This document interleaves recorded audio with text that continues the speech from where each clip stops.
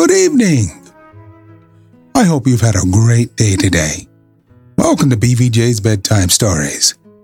I'm Big Voice Jay, and this is a show where we get you ready for a good night's sleep with public domain short stories just for you. Links to all the stories can be found at the show notes at bedtimewithbvj.com. And if you'd like to support the show, there's a Buy Me a Coffee link on every page and post. Tonight we continue our story, The Valley of Fear, by Arthur Conan Doyle. Chapter 2. Sherlock Holmes Discourses. It was one of those dramatic moments for which my friend existed. It would be an overstatement to say that he was shocked or even excited by the amazing announcement. Without having a tinge of cruelty in his singular composition, he was undoubtedly callous from long overstimulation. Yet, if his emotions were dulled, his intellectual perceptions were exceedingly active. There was no trace then of the horror which I had myself felt at this curt declaration, but his face showed rather the quiet and interested composure of the chemist who sees the crystals falling into position from his oversaturated solution. "Remarkable," said he. "Remarkable. You don't seem surprised." "Interested, Mr. Mac, but hardly surprised.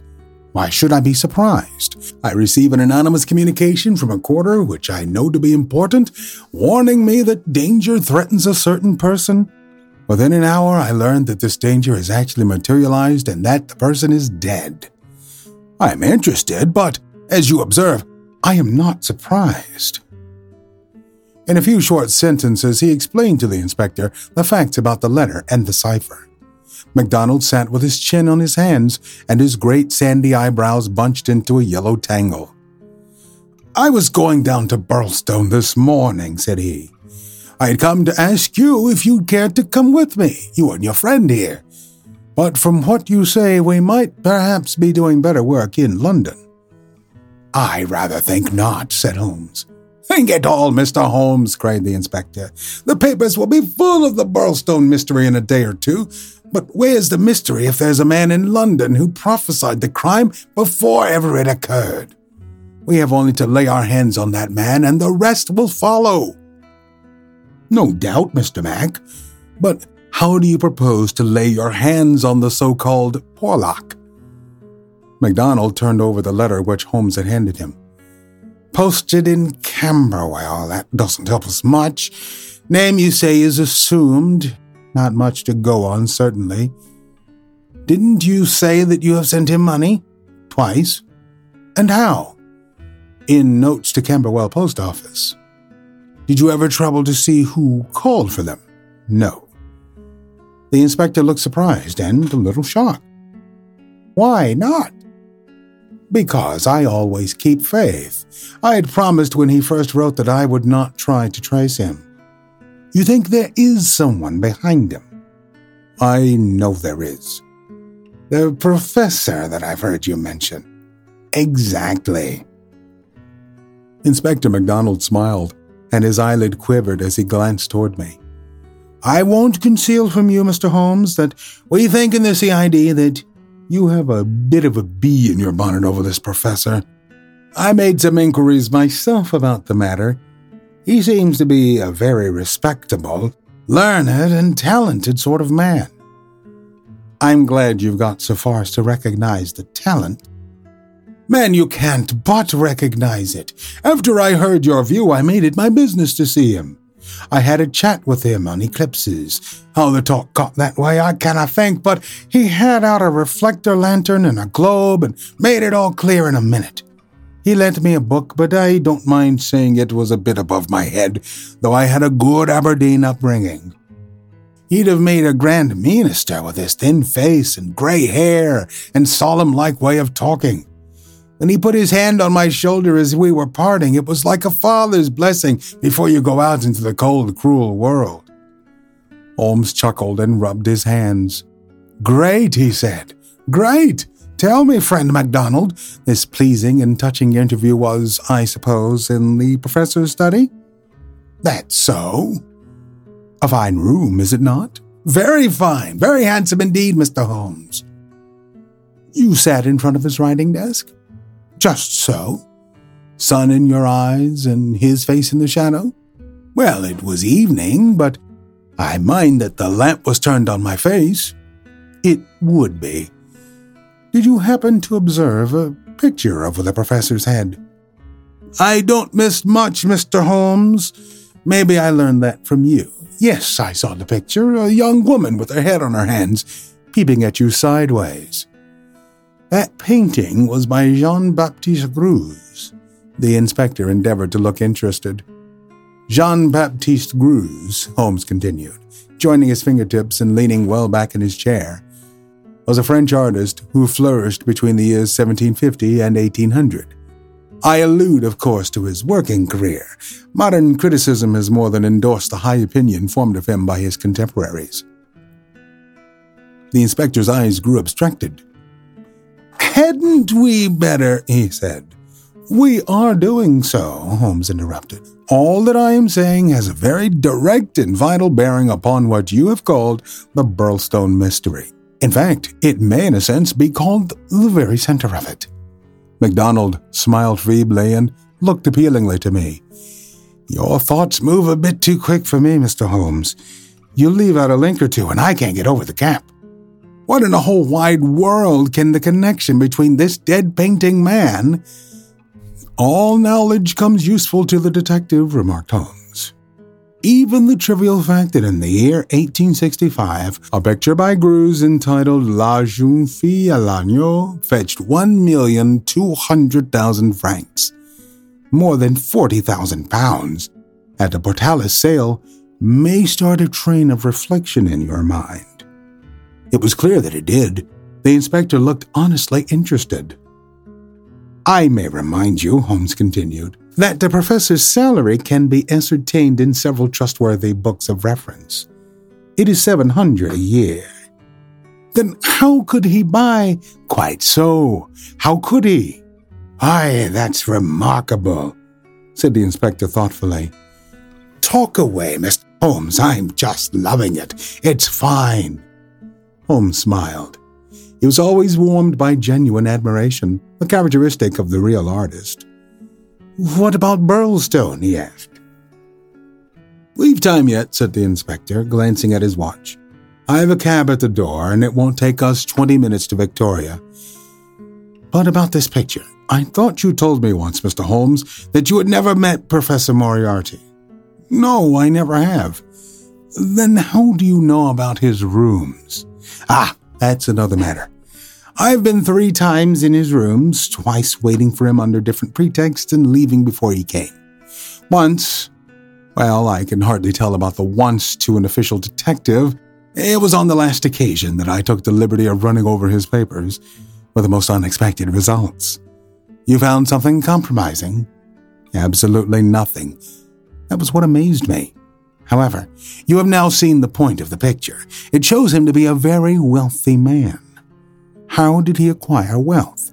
He's unmarried, his younger brother is a station master in the west of England, his chair is worth $700 a year, and he owns a Greuze. Well, surely the inference is plain. You mean that he has a great income and that he must earn it in an illegal fashion? Exactly. Of course, I have other reasons for thinking so, dozens of exiguous threads which lead vaguely up towards the center of the web where the poisonous, motionless creature is lurking. I only mention the Greuze because it brings the matter within the range of your own observation. Well, Mr. Holmes, I admit that what you say is interesting. It's more than interesting, it's just wonderful. But let us have it a little clearer, if you... Is it forgery? Coining? Burglary? Where does the money come from? Have you ever read of Jonathan Wild? Well, the name has a familiar sound. Someone in a novel, was he not? I don't take much stock of detectives in novels. Chaps that do things and never let you see how they do them. It's just inspiration, not business. Jonathan Wild wasn't a detective, and he wasn't in a novel. He was a master criminal, and he lived last century, 1750 or so there. Then he's no use to me. I'm a practical man. Mr. Mac, The most practical thing that you ever did in your life would be to shut yourself up for 3 months and read 12 hours a day at the Annals of Crime. Everything comes in circles, even Professor Moriarty.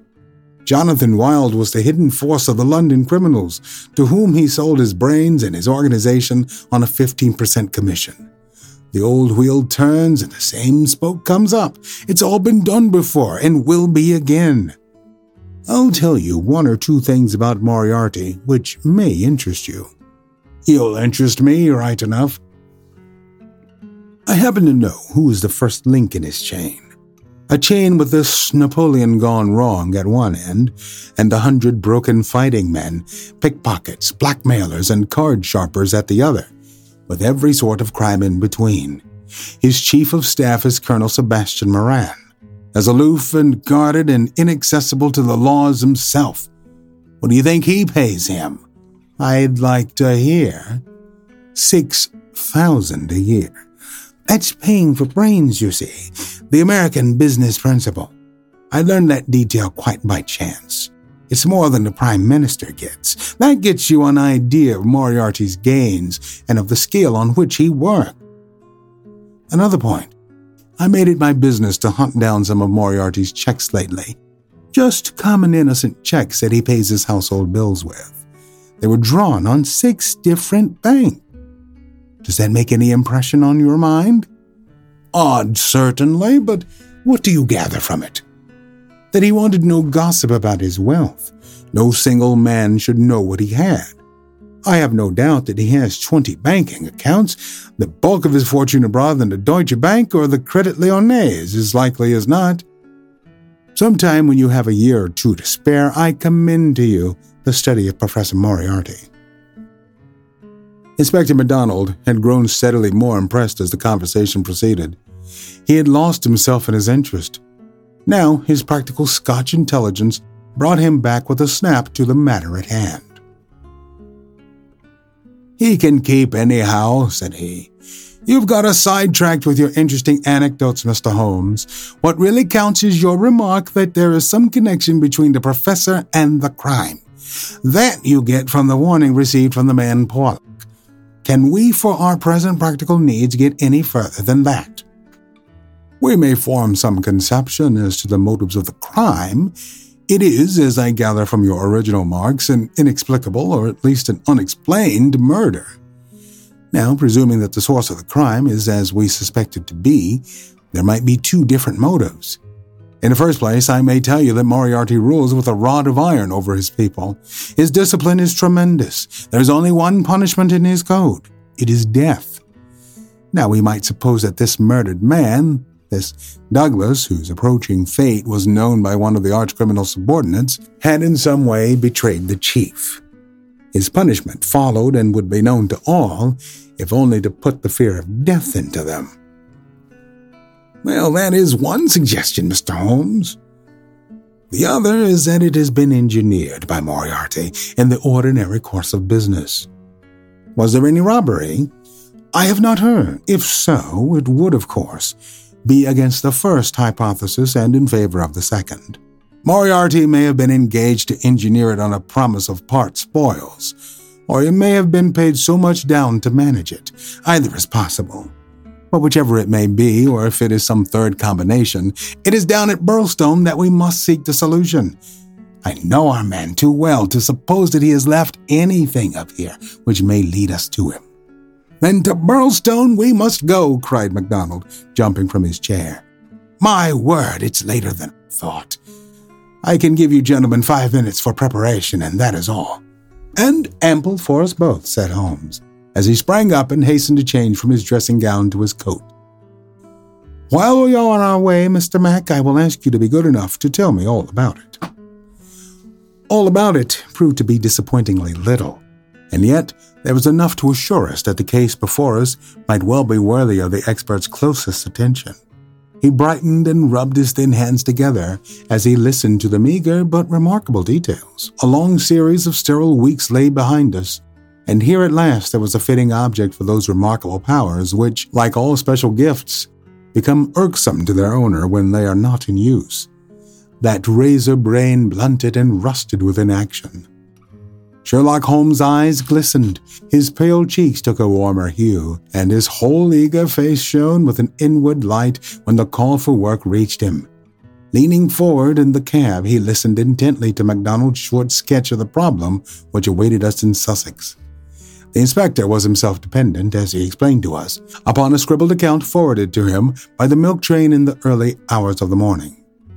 White Mason, the local officer, was a personal friend, and hence MacDonald had been notified much more promptly than is usual at Scotland Yard when provincials need their assistance. It is a very cold scent upon which the metropolitan expert is generally asked to run. "Dear Inspector MacDonald," said the letter which he read to us, "official requisition for your services is in separate envelope. This is for your private eye. Wire me what train in the morning you can get to Burlstone, and I will meet it or have it met if I am too occupied. This case is a snort. Don't waste a moment in getting started.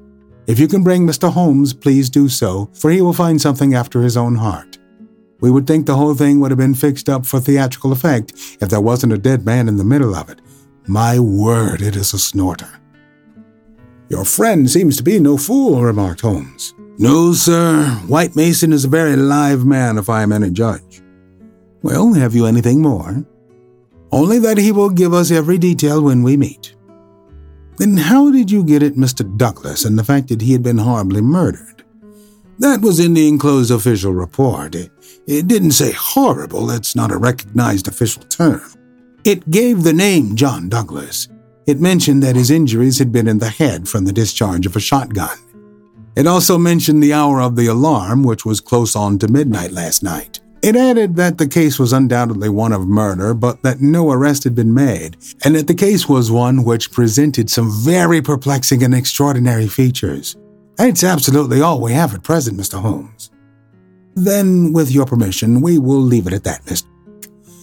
The temptation to form premature theories upon insufficient data is the bane of our profession. I can see only two things for certain at present: a great brain in London and a dead man in Sussex. It's the chain between that we are going to trace. We'll continue the story on our next episode. I want to remind you that we're always on the hunt for great stories like this one to feature on the show. Send your story suggestions to bigvoicej@gmail.com. We've got a YouTube channel full of stories from the show. Go to tiny.cc/bvjbedtime. Don't forget to leave us a review on Apple Music. It helps to spread the word that we're putting people to sleep every single night. And if you'd like to support the show, there's a Buy Me a Coffee link on every page and post. Thank you so much for listening. Good night. Diamond Club hopes you have enjoyed this program.